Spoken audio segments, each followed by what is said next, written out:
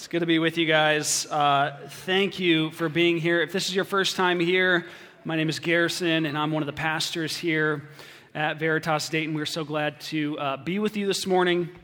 If you would, open your Bibles with me. We're going to be looking at Matthew 5:13 through 16. Matthew 5:13 through 16.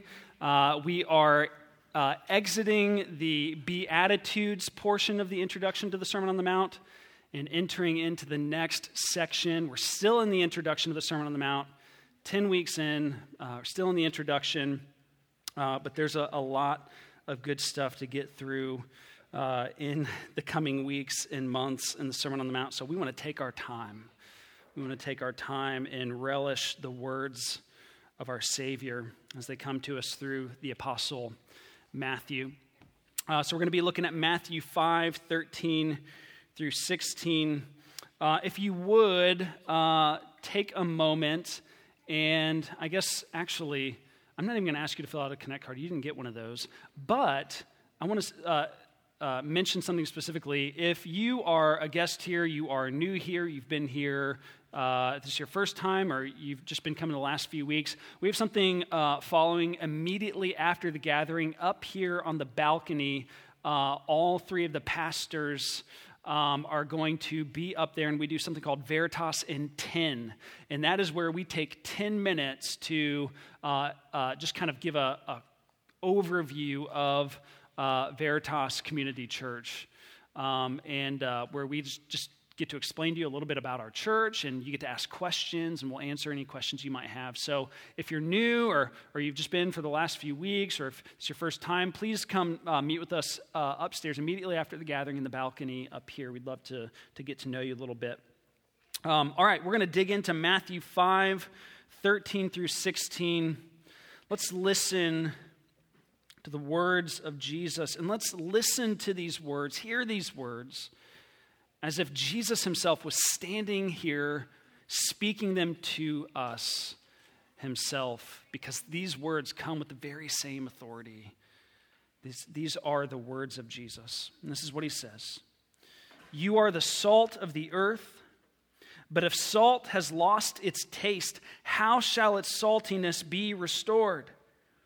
It is no longer good for anything except to be thrown out and trampled under people's feet. You are the light of the world. A city set on a hill cannot be hidden, nor do people light a lamp and put it under a basket, but on a stand, and it gives light to all in the house. In the same way, let your light shine before others so that they may see your good works and give glory to your Father who is in heaven. This is the word of the Lord. Thanks be to God. Father, we pray that the words of my mouth, the meditation of all of our hearts should be acceptable in your sight.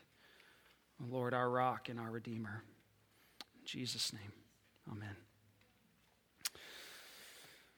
Well, part of what's so difficult about preaching a text, a passage such as this, is the familiarity with which some of us read these words.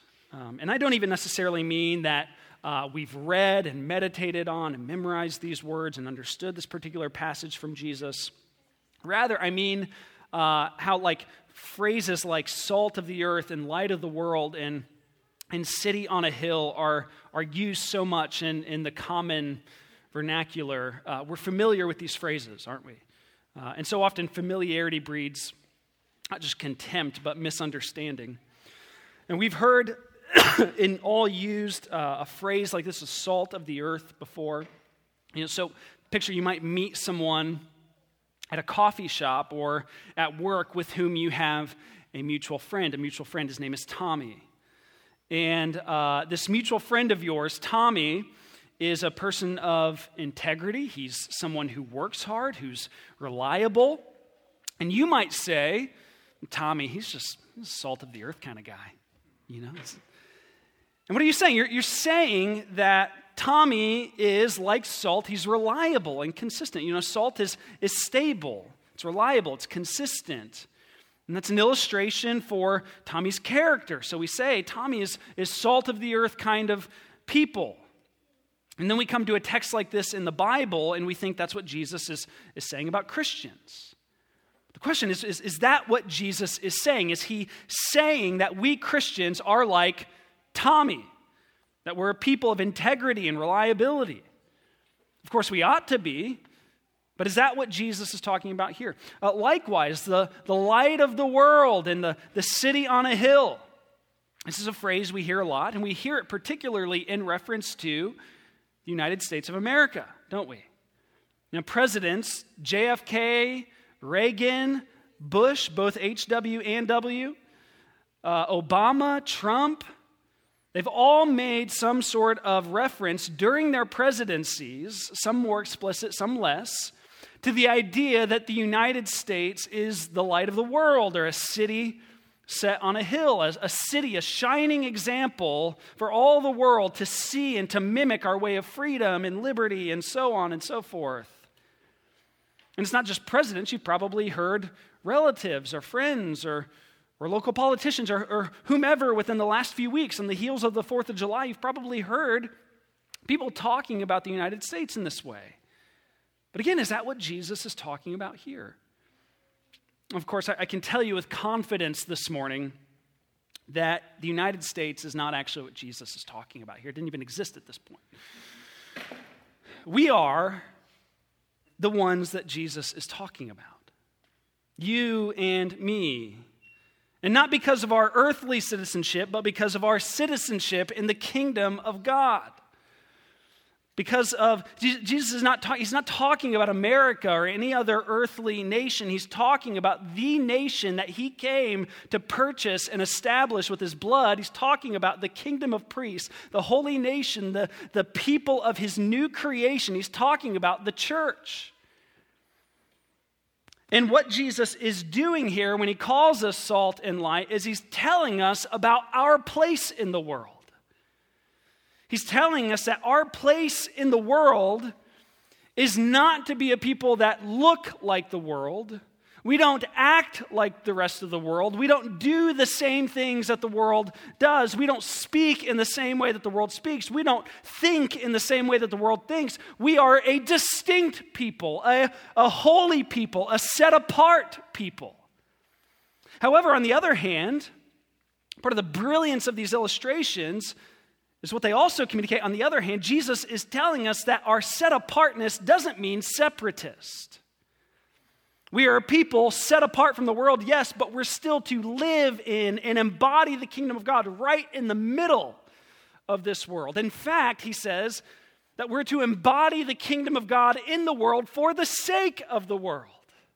We're to be a people that embody the Sermon on the Mount, not in a corner, but publicly, visibly, demonstratively, so that the world would see and taste God's kingdom in this present age, and thereby find what their souls are actually longing for, namely the kingdom of God.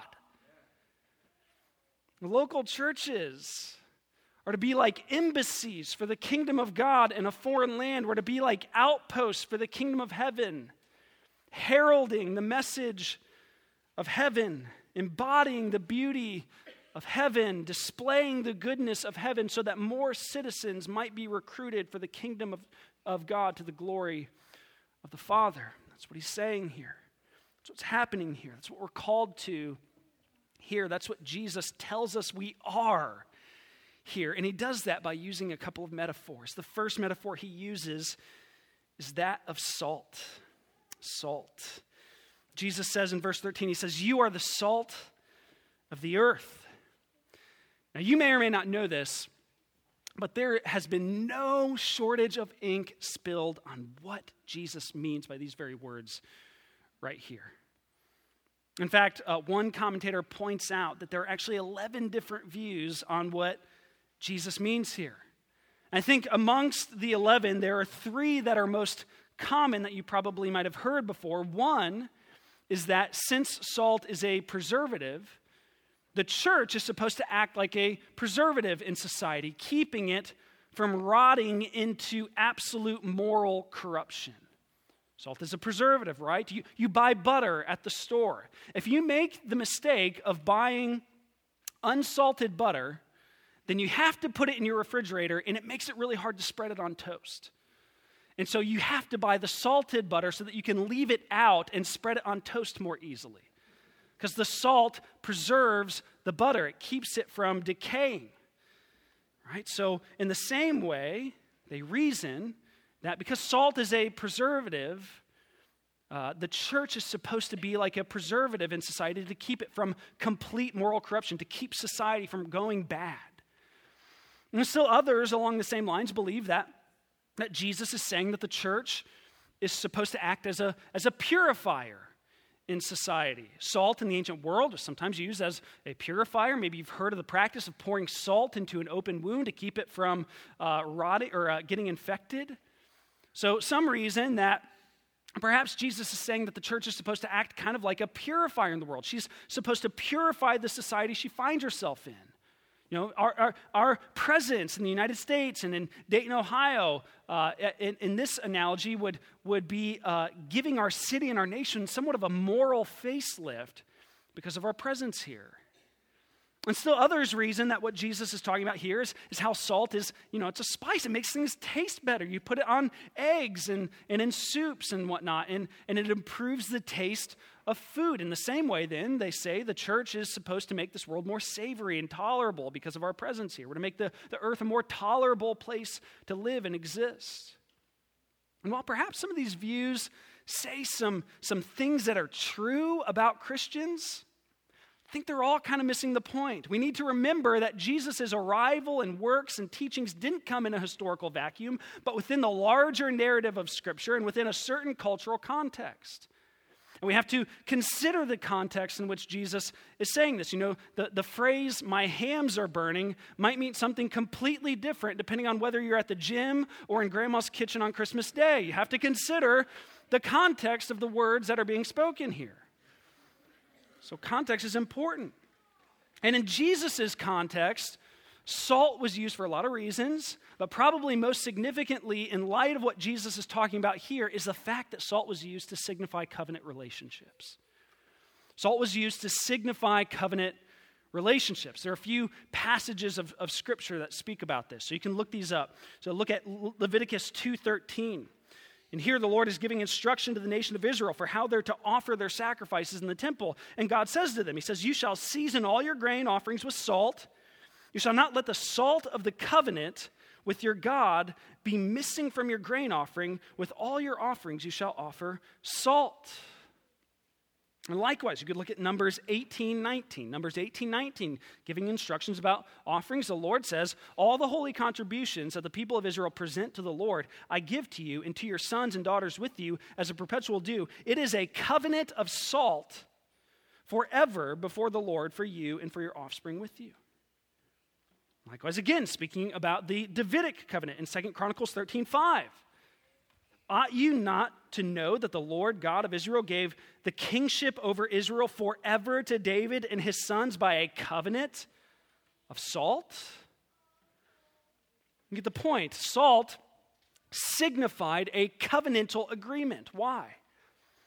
Probably because salt, as we already talked about, it's stable.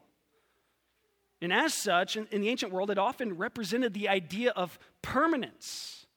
These covenants were binding relational agreements in which people were swearing allegiance to one another. So an appropriate setting in which to use salt would be maybe that of a marriage ceremony. People like to do all sorts of things to signify their covenant commitment to one another.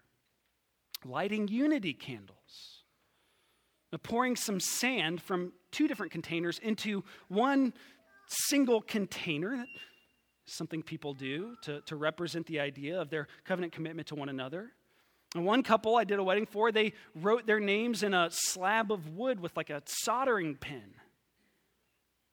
And here's another idea. Take it from the ancient Near Eastern peoples and the biblical practice of God's people throughout the Old Testament. Eat some salt together. Maybe slap it on some bread. Or eat it by itself too. That's what I found. It signifies the permanence of covenantal commitment. Well, in the same way, Jesus is saying about the church here, he's saying that the church is As we live as holy, set apart, and distinctive people in the earth, we are signs of God's covenant to a watching world. We find an Old Testament picture of this very same thing in Exodus 19, 4-6. In Exodus, God rescues the Israelites from slavery in Egypt, and he rescues them so that they would be his covenant people in the world.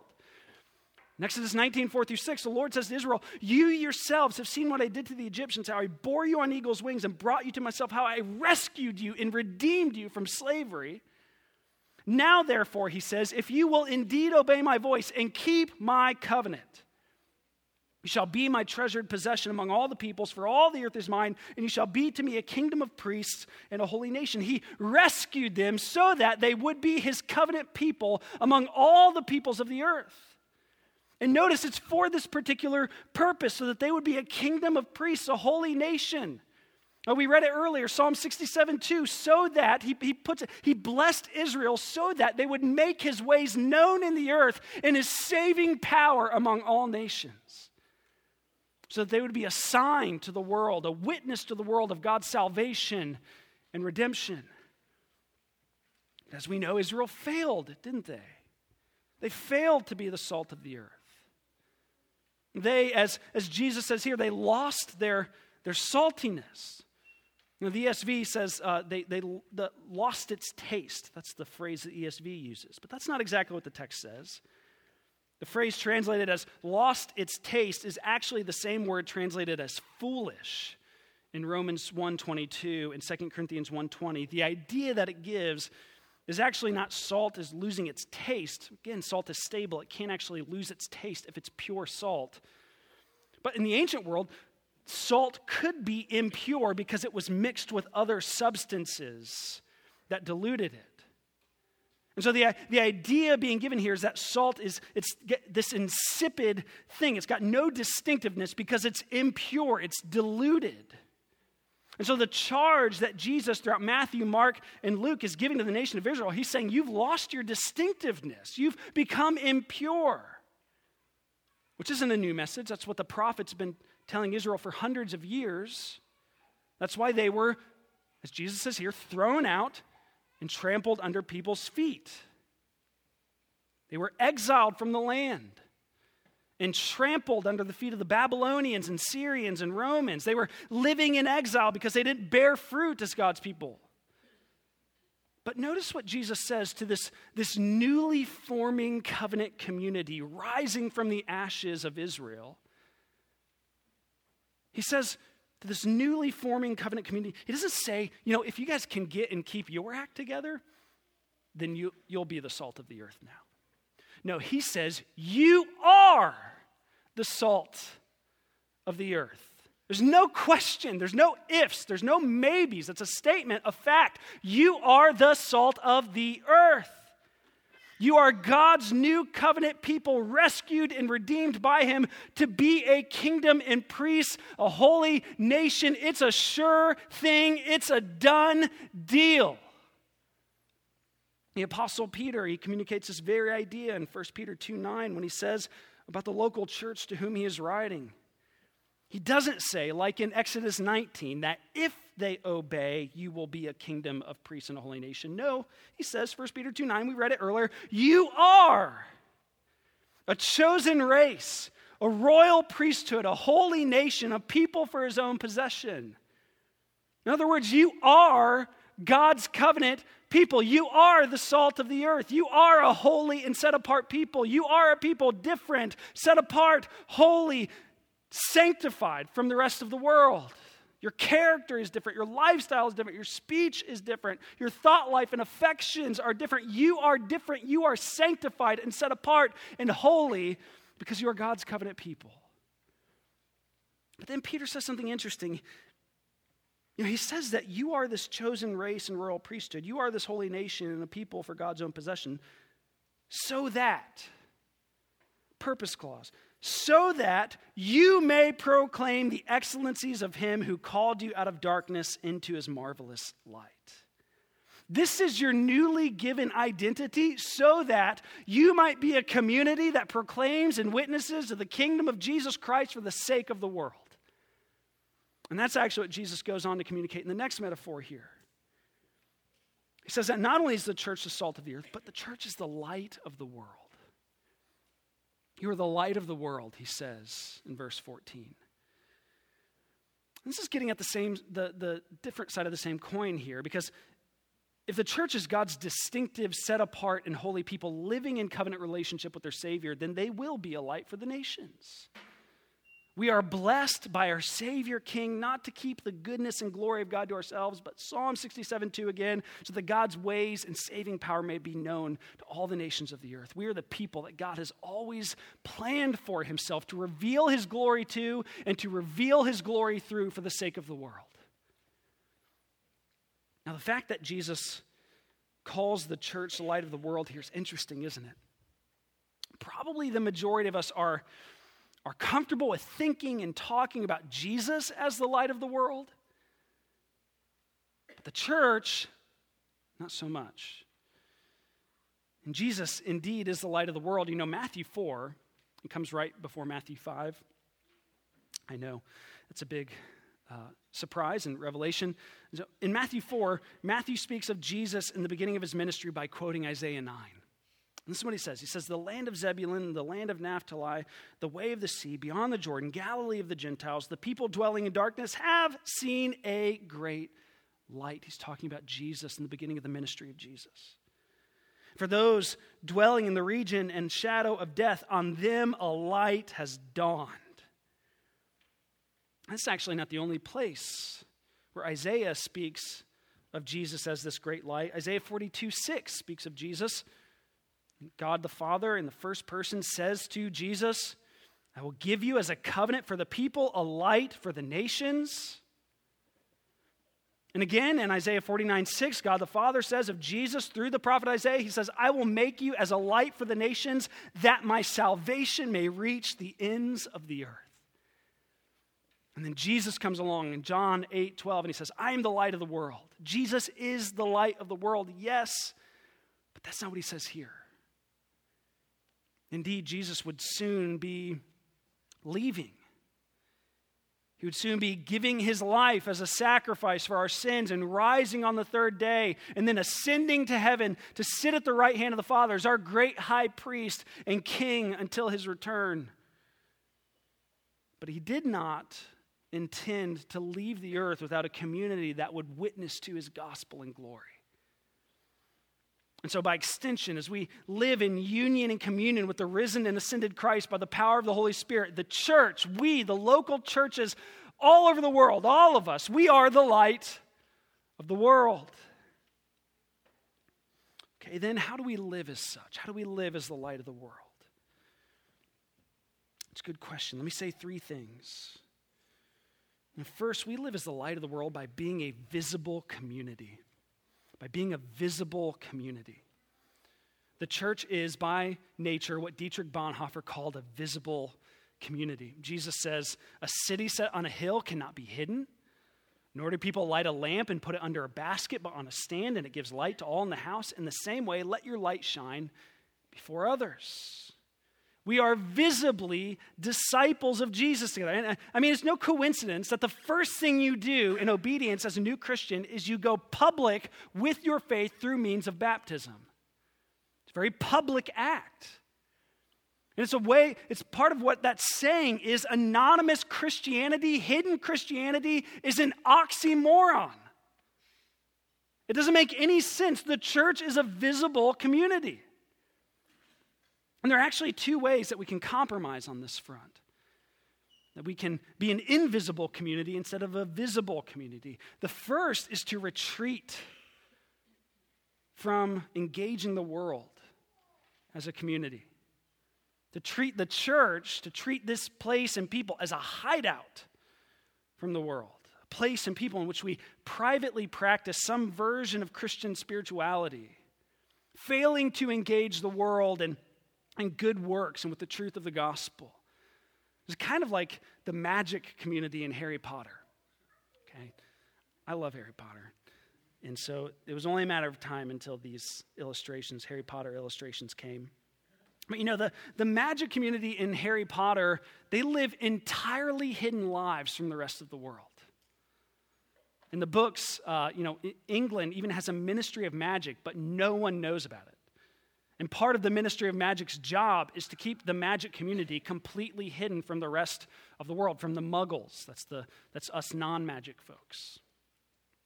And so the magic community, they have their own hidden ministry, their own hidden villages, hidden schools, their hidden sports. They're completely and entirely undetected from the rest of the world. And I imagine that some of us in this room might be completely content with that being true of our participation in the kingdom of God. Live as anonymous Christians in our neighborhoods and at work. Tomorrow at work, when someone asks you, what did you do this weekend? You won't say, I gathered with my church family and we worshiped the risen Christ and celebrated the gospel. No, you'll say what you watched on Netflix over the weekend. You've had friends and coworkers for years who would be shocked to find out that you're a Christian and a member of a local church. You never shared the gospel with them and invited them to church. You never invited them to hang out with your city group. You've lived as an anonymous disciple. That's one way we can compromise, live as a visible community. The second way we can fail to live as a visible community is to live like the rest of the world so that we're not even distinguishable from the world in any way. We speak in the same way that the world speaks. We watch the same thing that the world watches. We spend our money and time in the same way the world spends their money and time. Our devotion to participating in the life and gatherings of our church is so weak and timid, no one would be able to guess that it was of any value to us, probably because it's not. We actually will date and become romantically involved with people who are unbelieving, not Christians. In fact, that's probably one of the fastest and most effective ways for us to start to blend in and become invisible to the world.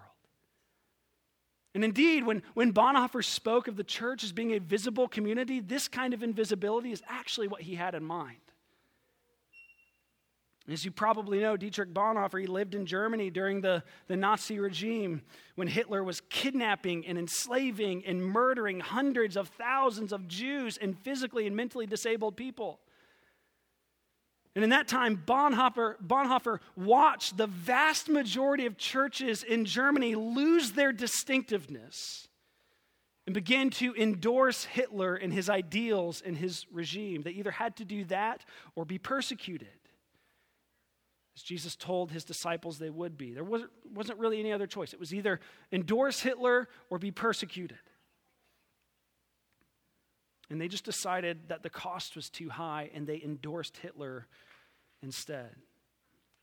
And Bonhoeffer, on the other hand, he stood for the church and for the gospel and for the Jews and for the disabled. He stood up and he spoke out against Nazi ideals and preached the gospel with boldness and clarity, which led to his arrest, his imprisonment, and eventually his being hung by a piano wire in a concentration camp. And listen to what he said about this very passage. He said, the followers are a visible community. Their discipleship is visible in action and lifts them out of the world. Otherwise, it would not be discipleship. Flight into the invisible, into secret discipleship is a denial of the call. A community of Jesus which seeks to hide itself has ceased to follow him. See, the church is a visible community. We are a visible community. Otherwise, we are not disciples at all. The second, we live as the light of the world by doing good works. It says, in the same way, let your light shine before others so that they may see your good works. As God's covenant community, we're a visible community. We devote ourselves to good works. What kind of good works does Jesus have in mind here? And we just read the Sermon on the Mount, really. We want to find out. Remember the Beatitudes that we looked over the last 8 Sundays.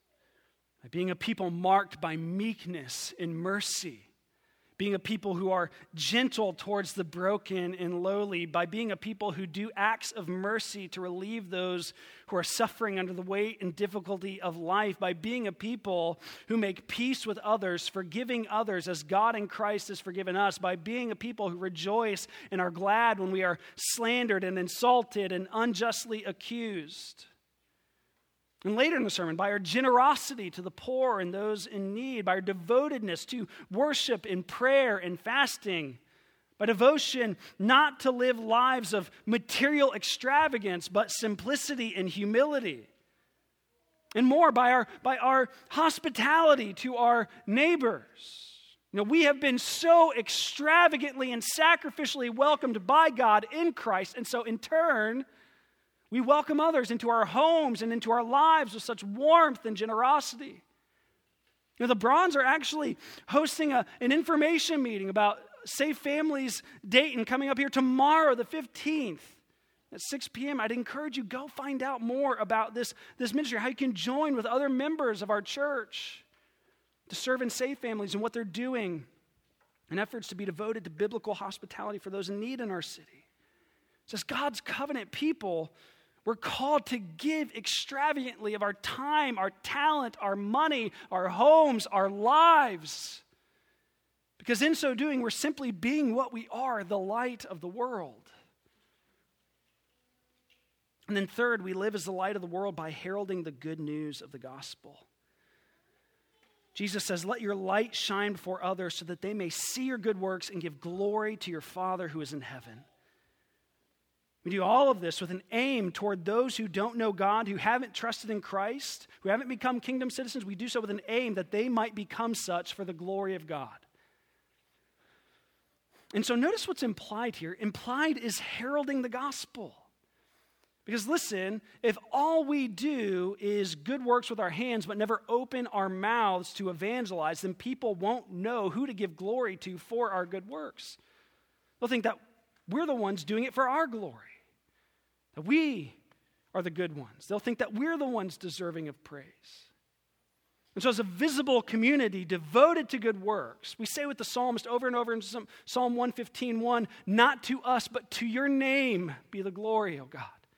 And so we preach the good news of the gospel of a Father who's loved us so much that he gave his only begotten Son to come and live the life that we should have lived, and who died the death that we deserve to die, and he died in our place so that we would be freely and fully and finally forgiven forever, and that we might become and live as sons and daughters of the one true God.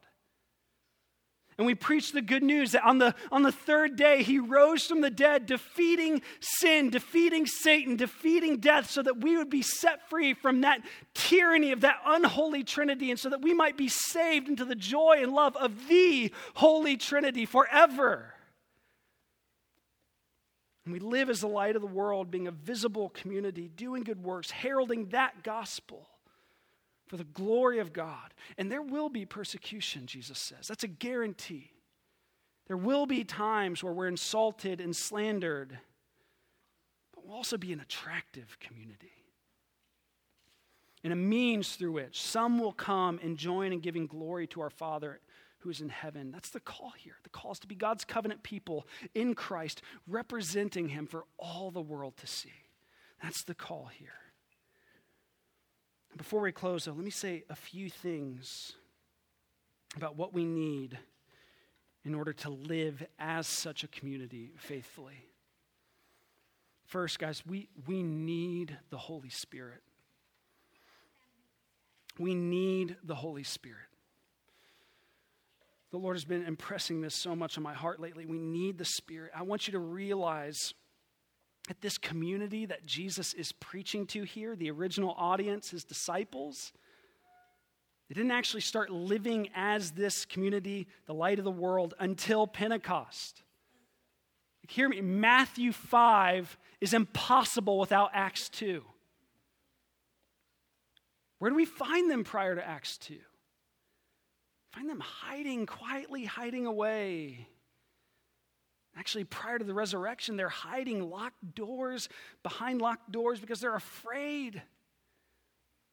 And in Acts 2, Pentecost comes, whoosh, and on the spot, transformed, boldly preaching the gospel, boldly witnessing to their city about the glory and grace of Jesus Christ. Thousands saved. In Acts 2, 42 through 47, we see this community, this visible community in the city of Jerusalem, where they're unceasingly devoted to worship together, and devoted to the preaching and teaching of the Bible, devoted to baptism and the Lord's Supper, devoted to living life together in such a way that are sacrificial and generous. They are devoted to giving their possessions and money away to the poor so that there's no needy in their midst. And they were such a compelling and attractive community to that city that in Acts 2:47, it says that day by day they were adding to their numbers those who were being saved.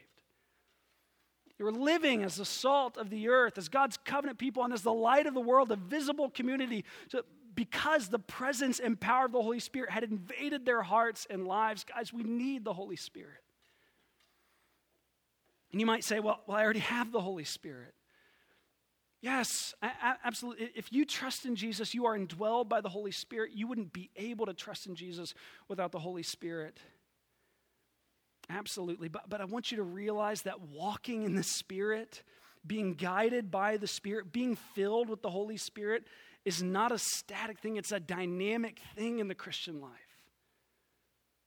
You can be more or less guided and filled by the Holy Spirit. That's why Paul gives the admonishment to the Ephesian church, those who are already born again, already filled with the Spirit. He says to them in Ephesians 5:19 to be filled with the Spirit. Actually, literally, be continually filled with the Spirit, he says to them. Because we can live our lives in such a way that we are either grieving the Spirit as he indwells us, or in such a way that we're seeking to be filled with him more and more.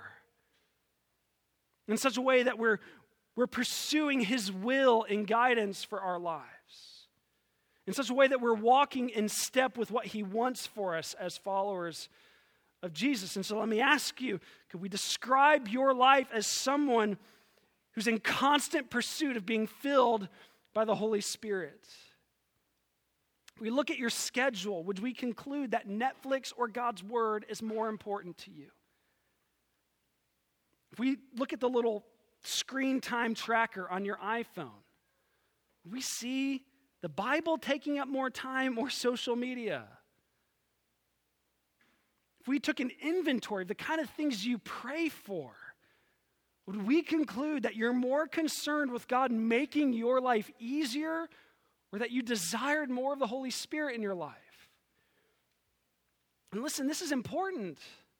Jesus told us to pray for the Holy Spirit. In Luke 11, 9 through 13, he tells us to pray for more of the Holy Spirit, and he says that God will give the Holy Spirit. He says, I tell you, ask and it will be given to you, seek and you will find, knock and it will be open to you. What father among you, if his son asks for a fish, will instead of a fish give him a serpent, or if he asks for an egg, will give him a scorpion? If you then, who are evil, know how to give good gifts to your children, how much more will the Heavenly Father give the Holy Spirit to those who ask of him? Guys, if we are going to faithfully live as salt and light, we need the Holy Spirit. But there's good news, because the Father loves to pour out the Holy Spirit on those who ask him. Ask him. Pursue being filled with the Holy Spirit. Seek and you will find. Knock and it will be open to you. We need the Holy Spirit. And second, we need one another. We need one another. There's no way we're living as salt and light without one another. Most assuredly, because realize this teaching from Jesus is teaching to a community, not to an individual. You know, one of my problems with much of the material about out there in this particular part of the Sermon on the Mount is how individualistic it is. It's seen as a call and exhortation for individual Christians to live individually as Christians in the world. That's not what this is. A Christian is not a city by themselves. A grain of salt out there by itself is actually worthless. No, get the shape of the passage. It pertains to our corporate witness together as local churches. how we live together as salt and light, how we collectively witness together with our good works and heralding the gospel to a watching world. So please don't use this in passages like this as a call to withdraw from the community, to be in the world more, but as a call for our community to, together, be more visible within our city and neighborhoods together. The third, we need to continually repent. We need to continually repent. Repentance is not just something that happens at the beginning of the Christian life. It's something that happens every day in the Christian life. The church is a continually repenting community. And now this is important because some might be tempted to read a passage such as this has happened before, and conclude that since the church is supposed to be salt and light in the world, we must protect the reputation of the church by covering up heinous sins in the church when they come up. Maybe there's a scandal in a church, sexual abuse, immorality, mishandling of finances, whatever, something along those lines. And too often, in an effort to protect the reputation of the church, there's a cover-up by its members. People try to hide what's happened, reasoning that, well, this thing that happened may be bad, but we don't want to make a bad thing worse by hurting our witness to our neighbors with this going public. That's not what this passage is calling churches to. In fact, it's the exact opposite. Notice that one of the functions of light is exposing that which is hidden. Light publicly exposes and acknowledges and confesses evil and wrongdoing and sin. It doesn't cover it up. And part of how we live as the light of the world is by owning our sin and being truthful about our sin and confessing our sins and repenting of our sin, both individually and as a community when the need arises. This is also why, as a church, we're devoted to the biblical practice of church discipline. Those instructions in Matthew 18, 15 through 20, they're not instructions for personal conflict resolution in an individual Christian's life. They're instructions for how a local church, as a visible community, is to deal with unrepentant members in their midst in order to maintain the holiness and witness of the church as the salt of the earth and light of the world. If we see fellow church members living unrepentant lifestyles, failing to maintain the church's distinctiveness from the world, we're to go to them and confront them one-on-one. And if it continues, we're to take 2 or 3 along with us and do the same. And if it continues, we're to take it to the entirety of our congregation at a members' meeting. And if that person fails to listen to the entirety of the congregation, they are to be redemptively removed as a member of the church. That's Jesus' plan and instruction for how we're to continue to live as salt and light in the world today, and to ensure that the church is a community that continually repents. We need to continually repent. And then lastly, we need to abide in Christ. And really, this sums up our saying that we need the Holy Spirit and we need one another and we need to continually repent. All of that could be summed up by just simply saying we need to abide in Christ. Listen, the fact that Jesus uses the same metaphor in John 8:12 in the church and for the church here in Matthew 5:14, it's no coincidence. We are only the light of the world as we live in union and communion with Jesus, the source of light in this world. He is our source of light. Now, Charles Spurgeon once illustrated this like the moon, the church is a borrower of light. The moon only shines down on the earth as it reflects the light of the sun. And likewise, we only shine in the world as we reflect the light of Christ in the world, and we only reflect the light of Christ in the world as we abide in him. He is the sun, we are the moon, he is the vine, we are the branches, and we only bear fruit if we abide in him. So the call here in Matthew 5:13 through 16 is ultimately a call to come to Jesus, to look to Jesus, to trust in Jesus, to seek Jesus, to savor Jesus, to sit at the feet of Jesus, to commune with Jesus.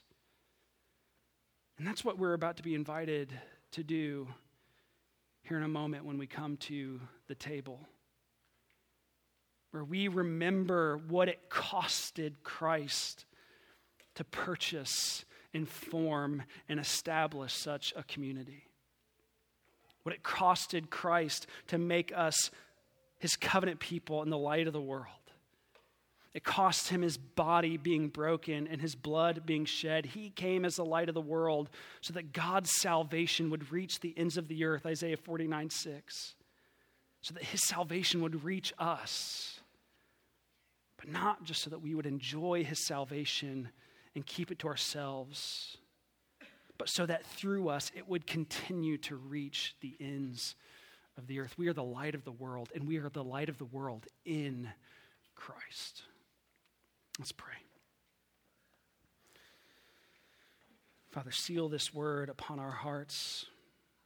And we pray that this meal that we're about to receive would be to us a communion with the Lord Jesus Christ, with his body and blood, so that we might be strengthened and nourished to be a visible community, devoted to good works and devoted to heralding your good news to our city and to all the nations of the world for your glory. We pray in Jesus' name. Amen.